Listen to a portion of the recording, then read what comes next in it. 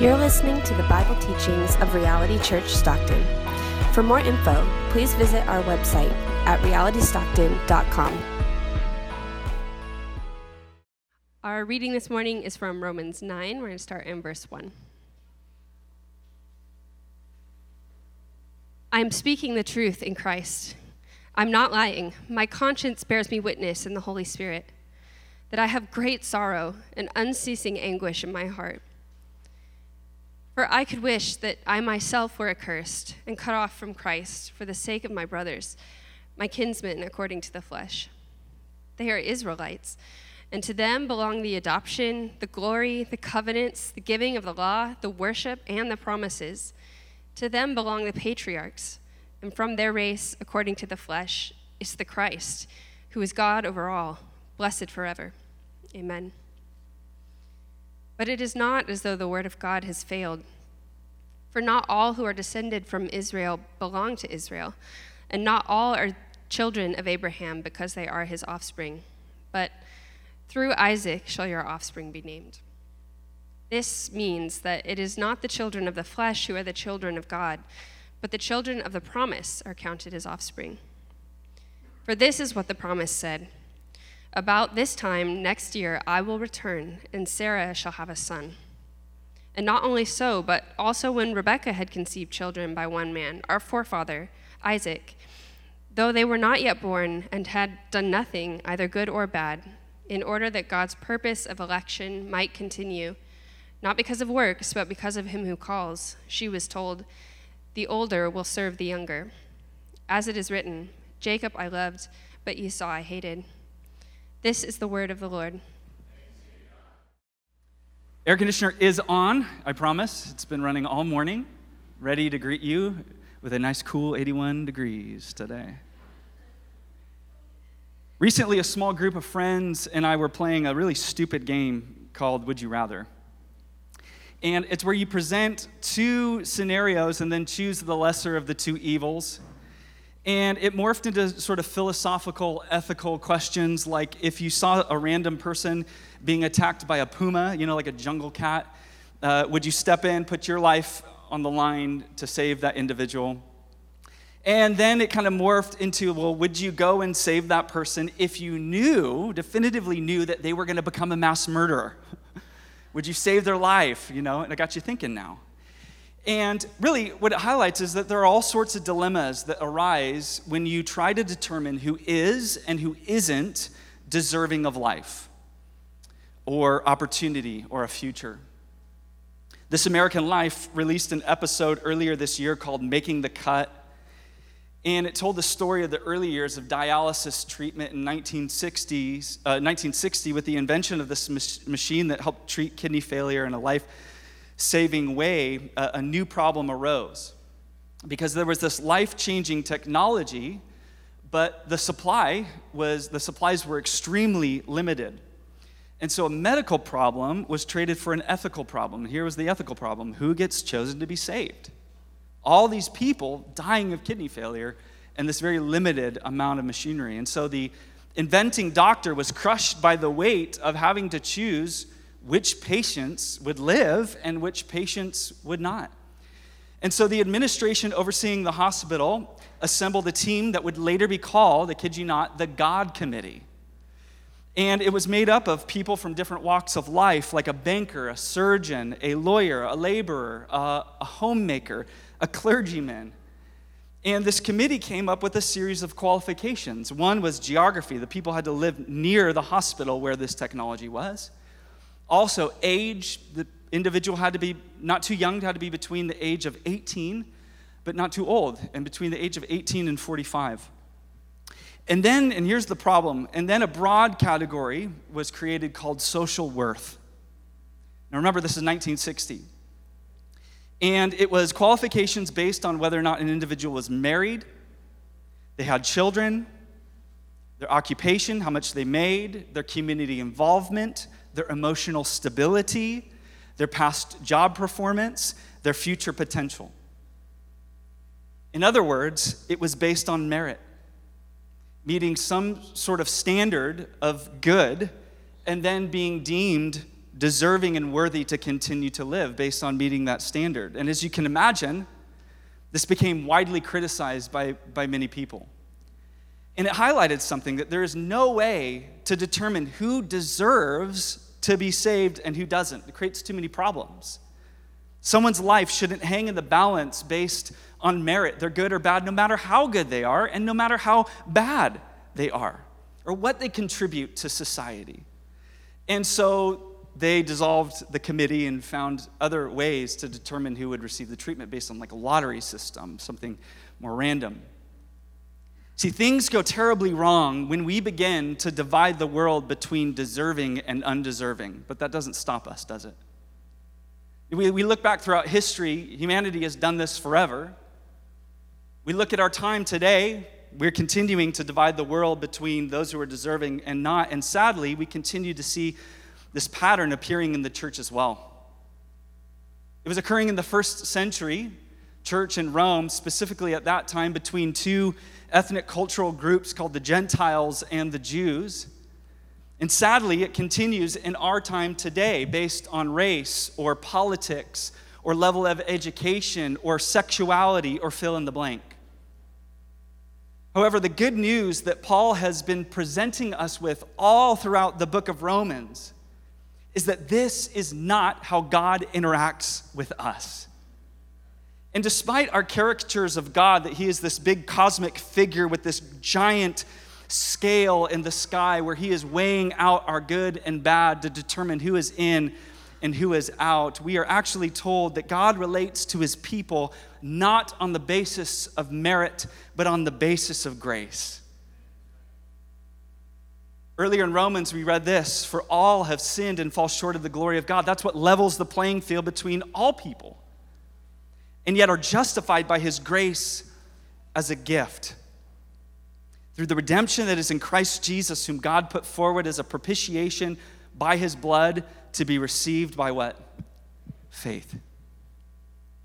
The gospel that Paul has been highlighting takes salvation, our life, our purpose, our belonging, our future, all of it, out of the categories of deserving and not deserving and places it all into an entirely different category called grace, which means undeserved favor, which is unearned kindness. And this is an extremely important backdrop to the passage that we're looking at today. We are focusing on God's sovereign choice, and we are being introduced to what is called the doctrine of election, which put simply means that those who come to God are those whom God first has chosen and drawn to himself.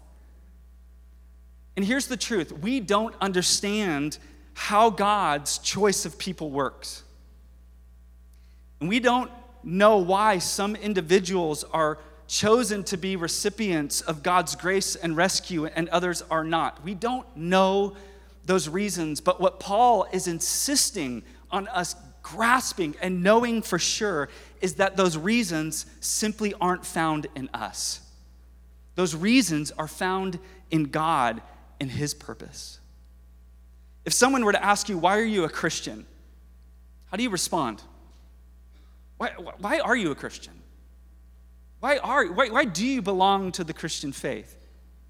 Now, we may come up with a lot of right answers to that question, but your answer has got to conclude with something to the effect of, because God was gracious to me.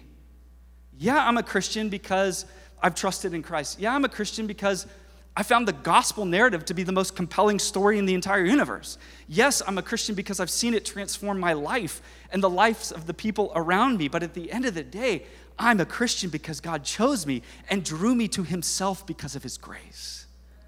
I'm a Christian because of God. Now, Romans is intended to to show us that God, through his son Jesus Christ, has formed a new humanity. One that's not based on our race or our gender or our religious performance or our religious upbringing or our cultural practices, and God help us, our social worth, no matter what good we have or what bad we have, no amount of even our strength in our trust, but based on God's gracious choice and calling. How are we a part of this new humanity? Because of God. And this grace, I really believe firmly today, this grace softens our hearts towards others and causes us to want to see other people belong as well. That's kind of the big idea. What we're going to do is we're going to look at this passage under 3 headings. We're looking at a pretty complex, really deep passage, but I want us to see 3 basic themes that are present in this passage. First, we see Paul's heart. Secondly, we see Israel's heritage. And then thirdly, I want us to see our history. So if you're taking notes, the first point is this, Paul's heart. Look with me again in verses 1 and 2. I'm speaking the truth in Christ, and I'm not lying. My conscience bears me witness in the Holy Spirit that I have great sorrow and unceasing anguish in my heart. Now, this is probably one of the most overlooked portions in Romans 9. Before Paul gets into some very heavy theology, he first lets us know how it has personally affected him. He leads not with highbrow intellect or religious controversy, but with his heart. You notice that? He leads with his heart. He leads with how this has emotionally affected him. And the question that I really want us to consider before we even dive into this point is this. How have you been emotionally affected by the truths of God's word lately? How have you been stirred by the truths of God's word lately? Not what do you know, or what do you know to be true specifically, but how has it affected you? How has it stirred you? And I ask because this isn't just dry, lifeless doctrine. This isn't just 16th century Protestant Reformation controversy. This is heart-stirring truth. This is heart-stirring truth that ought to move us in our souls, truth that we ought to desire to see others believe as well. And so he shares this deep emotional response to the fact that many of his own people, despite their blessings, despite their heritage, have sadly rejected Jesus and the salvation that's found solely in him. Now, one of the consequences of living in what has been called the hyper-connected society that we live in, where we are constantly being exposed to significant needs and significant tragedies every single day through our social media and our news feeds. One of the consequences of living in this time is something that's called the collapse of compassion, or compassion fade. And it's the theory that as the size of a need or the size of a tragedy or the size of some sort of sad story increases, our empathy does what? Decreases. What's the age-old phrase? The death of one is a tragedy. The death of a million, statistic. So we see these things, we're exposed to these things that far exceed our capacity to process. We can't wrap our minds and hearts around them. We become overwhelmed by the constant news feed that we're seeing. And so out of self-preservation, we just emotionally disengage. We just start caring less about big issues. Notice how when the tower, that condo tower in Miami, in the Miami area, collapsed originally, and we knew that there was like 9 to 10 people for sure confirmed dead, everyone was heart gripped. As that number goes up, it shows up less and less in the news. We care less and less about it. As the need goes up, our concern goes down. And sadly, this also happens for us as believers when we think about Jesus' mission, his worldwide mission, and the tragedy of sin and unbelief. There are millions worldwide that have not heard the gospel of Jesus Christ. Did you know that? There are probably an equal amount of people today that have rejected the good news of Jesus Christ. There are thousands within our city that do not have someone to share the life-transforming message of Jesus Christ with them. And right now, being raised in our own homes is a generation that is statistically most apt or most inclined to reject the Christian faith more than any other generation represented here today. How is that affecting us? See, it's easy to become overwhelmed and even indifferent to the reality of countless people that are far from God and far from his family, that are under judgment because of sin and unbelief. It's easy to just grow indifferent. Am I alone in this? It's just easy. I can't even process that. I don't know. But not so for Paul. With great tragedy, notice, comes great sorrow and unceasing anguish. What we see here is that he is unwilling to avoid the emotional toll of love. Love is costly, and to love anyone costs us emotionally. There's emotional toll involved in love. And this is how you know that you have a genuine love for your neighbor. You're willing to be broken up inside for them. There's a willingness to be heart-wrenched for lost family and friends and neighbors and coworkers and the world around us. Now, we have to be very careful to not be swept up in the ideology of self-care and self-love that is constantly telling us to only surround ourselves with people that bring us good vibes. We're constantly being told to reject people that are going to drain us emotionally. And what we've then, because of this, started to do is to divide the world between those who bring good vibes and, quote, toxic people. Notice something. Biblically speaking, every single one of us are sinful and therefore toxic. And if God avoided toxic people, no one would be saved. Notice how it's non-religious and yet that spiritual and yet ungodly impulse to divide the world between the deserving and the undeserving, good vibes and the toxic people. Not only that, but also we've been conditioned to only put ourselves in situations that bring joy and ease and fill us with emotional health and emotional joy. I want to seriously ask us today, how is that compatible with the scriptures? Because it seems like Jesus was constantly moving towards the area that would be taxing emotionally for him, putting him in positions, even standing at a vantage point where he could overlook Jerusalem and then be emotionally moved with compassion because they were a flock without a shepherd. Jesus moved himself towards the emotionally difficult situations. How does that compare with this ideology of self-care and self-love? I really need us to consider that this morning. This is bare minimum, guys, bare minimum. The people of God have to be willing to be broken inside, to experience anguish and sorrow and turmoil and pain for the sake of love. C.S. Lewis once said, to love at all is to be vulnerable. Love anything and your heart will be wrung and possibly broken. If you want to make sure of keeping it intact, you must give it to no one, not even an animal. Wrap it up carefully round with your hobbies and your little luxuries. Avoid all entanglements.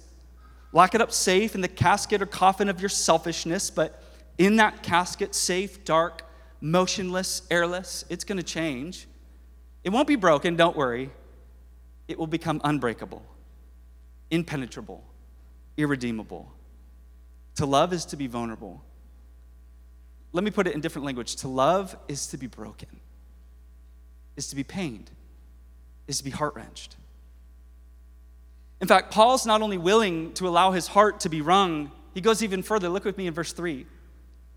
For I could wish that I myself were accursed and cut off from Christ for the sake of my brothers, my kinsmen according to the flesh. Now, a little bit of history here. Because of Paul's care and concern for the Gentile world, that means any non-Jew, which is probably almost every single one of us. Because of Paul's concern for Gentiles and their inclusion into God's family, he began to be regarded as sort of a traitor from his own people. Why do you care so much about them? Are you forgetting your roots? What about us, the Jewish people?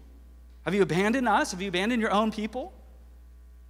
And so he wants the Roman church to know that he still feels deeply for his own Jewish people and that he's actually willing to suffer ultimate loss for them. As he describes here, if it were humanly possible, now remember Romans 8, it is not possible to be separated from Christ. This is a bit of hyperbole. But if it were possible, he says, I would gladly, willingly be emptied of all of my benefits of trusting in Christ. I would gladly be cut off and accursed so that my fellow kinsmen, my brothers and sisters according to the flesh, could be brought in. Now, what's the application for this? I don't think it means that we go around walking around trying to lose our salvation. One person laughed. Thank you, David. Tough crowd today. I knew that I would get this with election, but I didn't know it would be this tough. Here's, I think, the application. The love of Christ makes us willing to suffer loss for the benefit of other people. Whether it's our convenience, whether it's our comfort, whether it's our financial security, whether it's our time, whether it's our energy. The Apostle Paul would say in 2 Corinthians, I will most gladly, not begrudgingly, but most gladly spend and be spent for your souls. My prayer is that God would make us, Reality, gladly willing as well. We see Paul's heart. Secondly, we see Israel's heritage. You guys still with me today? Yeah. Okay, let me know. Israel's heritage. Now, another important bit of context here. In the year 49 AD in Rome, the Emperor Claudius expelled all of the people with Jewish heritage from the city. It was an ethnic cleansing, ethnic purge from the entire city. They were all pushed out of Rome, pushed out of their homes, places of worship, and so on. And so what happened was a church that at one time had predominant majority Jewish representation, in fact, it was founded by Jewish converts, all of a sudden became a homogeneous Western Gentile church. No Jews present. And for 5 years, they existed as a completely homogeneous church, very Western ideas and values and those sort of things. But in 54 AD, the edict is lifted, the Jews come back into Rome, and what they discover is a very different church than when they left. A predominantly Jewish church became a predominantly Gentile church. The Gentiles had become the majority. And sadly, with this came a sense of superiority that always sadly comes with a majority. And the idea was that the Gentiles were better than the Jews. Well, look at our lives. We didn't get kicked out of our city, so we must be doing something right. Like today, we can start thinking that Christianity is an American faith, or a white faith, or a religion of the privileged. Look at our blessings. We are loved and highly favored. Clearly, we're on God's side here. We didn't get kicked out of Rome. Clearly, we must be the favored people. And so the Gentiles began to think that they had special privilege, special blessing from God because of their situation. And Paul is going to nip this in the bud by showing them that their salvation and their inclusion into God's family, all of the spiritual blessings that they have, are actually the result of what God had done through Israel. It was a wake-up call. So look at me again in verse 4 and 5. They are Israelites, and to them belong the adoption, the glory, the covenants, the giving of the law, the worship, and the promises. To them belong the patriarchs, and from their race, according to the flesh, is the Christ, who is God over all, blessed forever. Amen. Go ahead and keep that up for just a moment. Let's walk through that and just consider some of these words. To them was given the adoption. It was this people that God chose out of all the nations to be his prized possession. It was this people that God delivered out of Egypt and slavery. In fact, he didn't just call them his prized people, he called them his son. And the glory of all the people in the world, God chose to dwell with Israel, to appear with them in fire and in cloud. And the covenants, this wasn't just a casual relationship with the people. He entered into a love relationship. He entered into covenants with Abraham and his descendants. And the giving of the law. It was this people that God gave his life-transforming instructions so that they could experience blessing and life in their land. And the worship. This was the people that could access the presence of God through temple worship. And the promises, it was this people that God promised a land and a future and a deliverance. And the patriarchs of faith like Abraham and Isaac and Jacob and Moses and Joshua and David and on. And then finally, most importantly, the Christ. This is something remarkable to consider. Because as Paul alludes to here, and this is a sermon for a different day, Jesus is both fully God and fully human. He is God over all, blessed forever, amen. But he's also born according to the flesh. And where did he descend from? Well, read Matthew and Luke and the genealogies. He descended from Israel. Jesus was born and raised a Jew. And so that's kind of like the obvious point that Paul makes to knock down this argument. How can you be opposed to the Jews? Your Savior was a Jew. How could you justify, and here's the application for us, because the Jew-Gentile dynamic may not be present in our church, but there are racial dynamics present. How could you justify looking down on a certain people group when you've been welcomed into something that you clearly didn't inherit or deserve yourself? Why wouldn't you want to see more people belong? Why wouldn't you want to see more people a part of this family, and especially the very people that this whole thing started with? Reality, our faith, our community, our future, our hope, everything that we cherish as near and dear as a church, all that we have in Jesus Christ, it all stems from this shared story of promise that we have been brought into by faith. None of this do we have a claim on. The moment that we start to get uncomfortable because something has changed, or we start to look down the aisle and start to look down our nose at someone that looks different or acts different or orients their life differently, any moment that begins to happen, we need to remember, I don't have a claim on this. This isn't my thing. I have no control over it. All is grace. Amen? Let's look finally at our history. Our history. I love this story. I'll never forget. Pastor Lee, one of our former elders who over the last year moved out of state, he bought this brand new Bible. And he was all about showing off this Bible. And he goes and shows one of his sons, his adult son, and the son asks to look at the Bible, and he opens it up. And let me see if I can do this without tearing the page. He opens it up to that page that separates the Old Testament and the New Testament, just a blank page that says the New Testament. And without asking, he takes it into his hands, and he just tears the page out. And he hands it back to his dad, and he says, "It's one testament, Dad, not two. One unified story, not two." And that's sort of a dramatic display for a really important truth.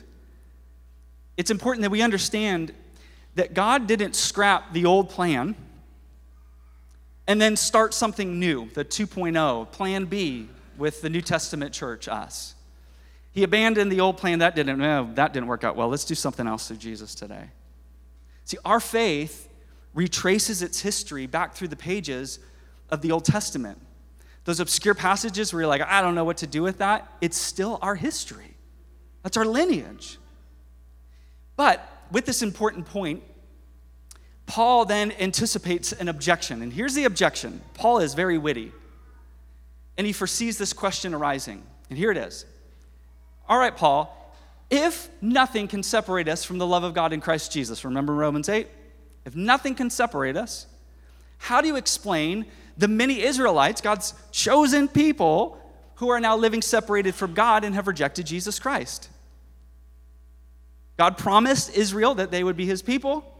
It doesn't look like that. Does that mean that God's promise has failed for them? And does that mean then God's promises to us will fail as well?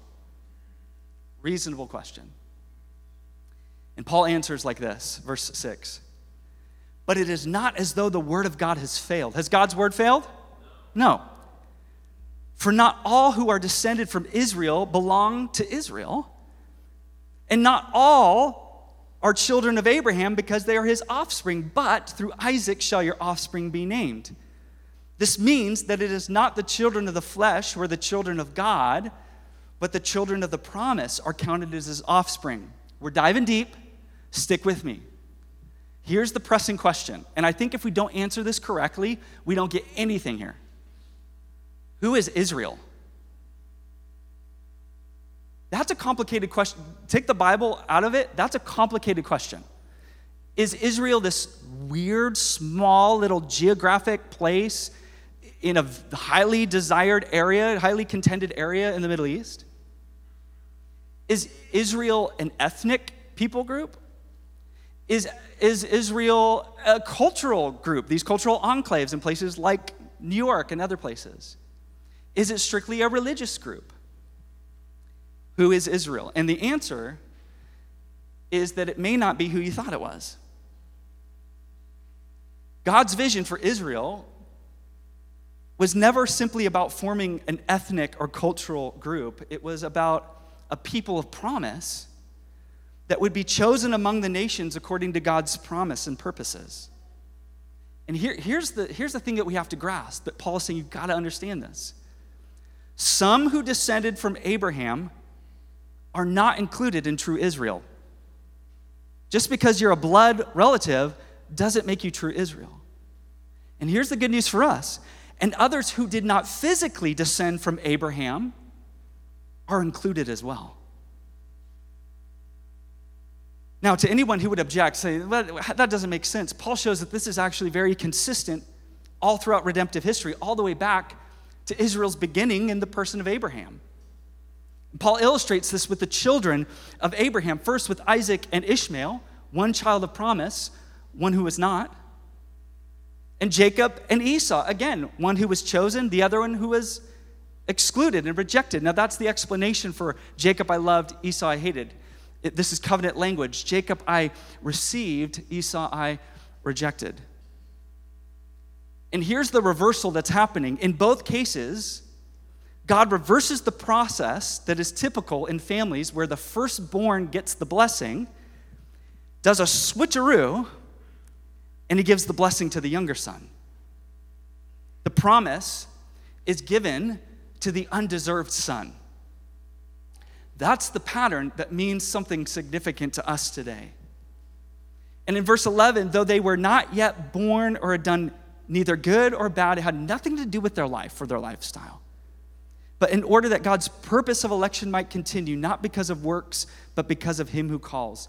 And here's where this applies for us. We inherit the promises of God the very same way. Not because of anything in us, but because of God's grace. Amen? There's a children's song that if you grew up in the church, I can guarantee that you know. Father Abraham had many sons, and many sons had Father Abraham. I'm one of them, and so are you, so let's just praise the Lord. Okay? Let's just praise. Now, we may joke about that, but I was thinking about it. I don't think we sing any other worship songs that dive us that deep into what Romans 9 is talking about. What other song is saying, I wasn't born into the lineage of Abraham, but now I'm a part of the family? This is actually rich theology. We are children of God and his promise through faith. And because of that, we have become full-fledged children. Full-fledged children. And we've come into this family the unconventional way. Now, this hits close to home for me.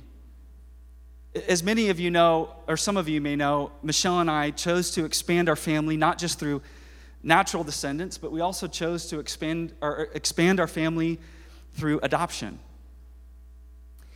And our story, like the story of God's people, has had tons of ups and downs. And it's been filled with sin and failure and struggles to integrate and birth order challenges and competition, and you name it. Adoption, like God's family, is messy. But the gift is that it's taught me so much about grace. And really, if I could be honest, it's taught me so much about my inclusion into God's family. A family I came into the unconventional way. And I think that this is what Paul is trying to get us to see. You are here because God graciously chose for you to be here. So stop thinking that you've somehow deserved this. And stop thinking that you have to somehow earn your keep. Let it fill you with humility. Let it fill you with amazement and wonder and gratitude, and let it stir you in your desire to see others far from God come home as well. See, the topic of election is seen by many, and it's been abused by so many people, so don't get me wrong. But it's been seen by many as this narrow, exclusive thing that leads to superiority. But I think that this misses the point. Because the point here is not about God being exclusive. The point that Paul is making here is how radically inclusive God is. And that anyone who repents and believes on Jesus Christ can get in on this. He has extended his welcome far beyond what we could ever imagine to the people that we could never imagine belonging. And now the task of every generation, our generation specifically, is to welcome as many home as possible. And here's how we can come and get in on this, and it's through faith in Jesus Christ. It's not explicitly mentioned, but there are hints of Jesus woven all throughout this passage. As Paul is willing to allow his heart to be wrung, what he's reflecting is the character of Jesus, who himself allowed his heart to be wrung for his people. As Paul says, I'm willing to be cursed and cut off so that others could be brought in. Jesus wasn't just willing, he was. Jesus became the curse, and he was cut off from the people of God so that you and I could be brought into this family. And as Paul talks about the older brother becoming the servant of the younger brother, this points us to Jesus, who was despised and rejected so that you and I could be loved and received. It's not just Jacob was loved and Esau was hated. It was you and I were loved because Jesus was hated. This all points to Jesus.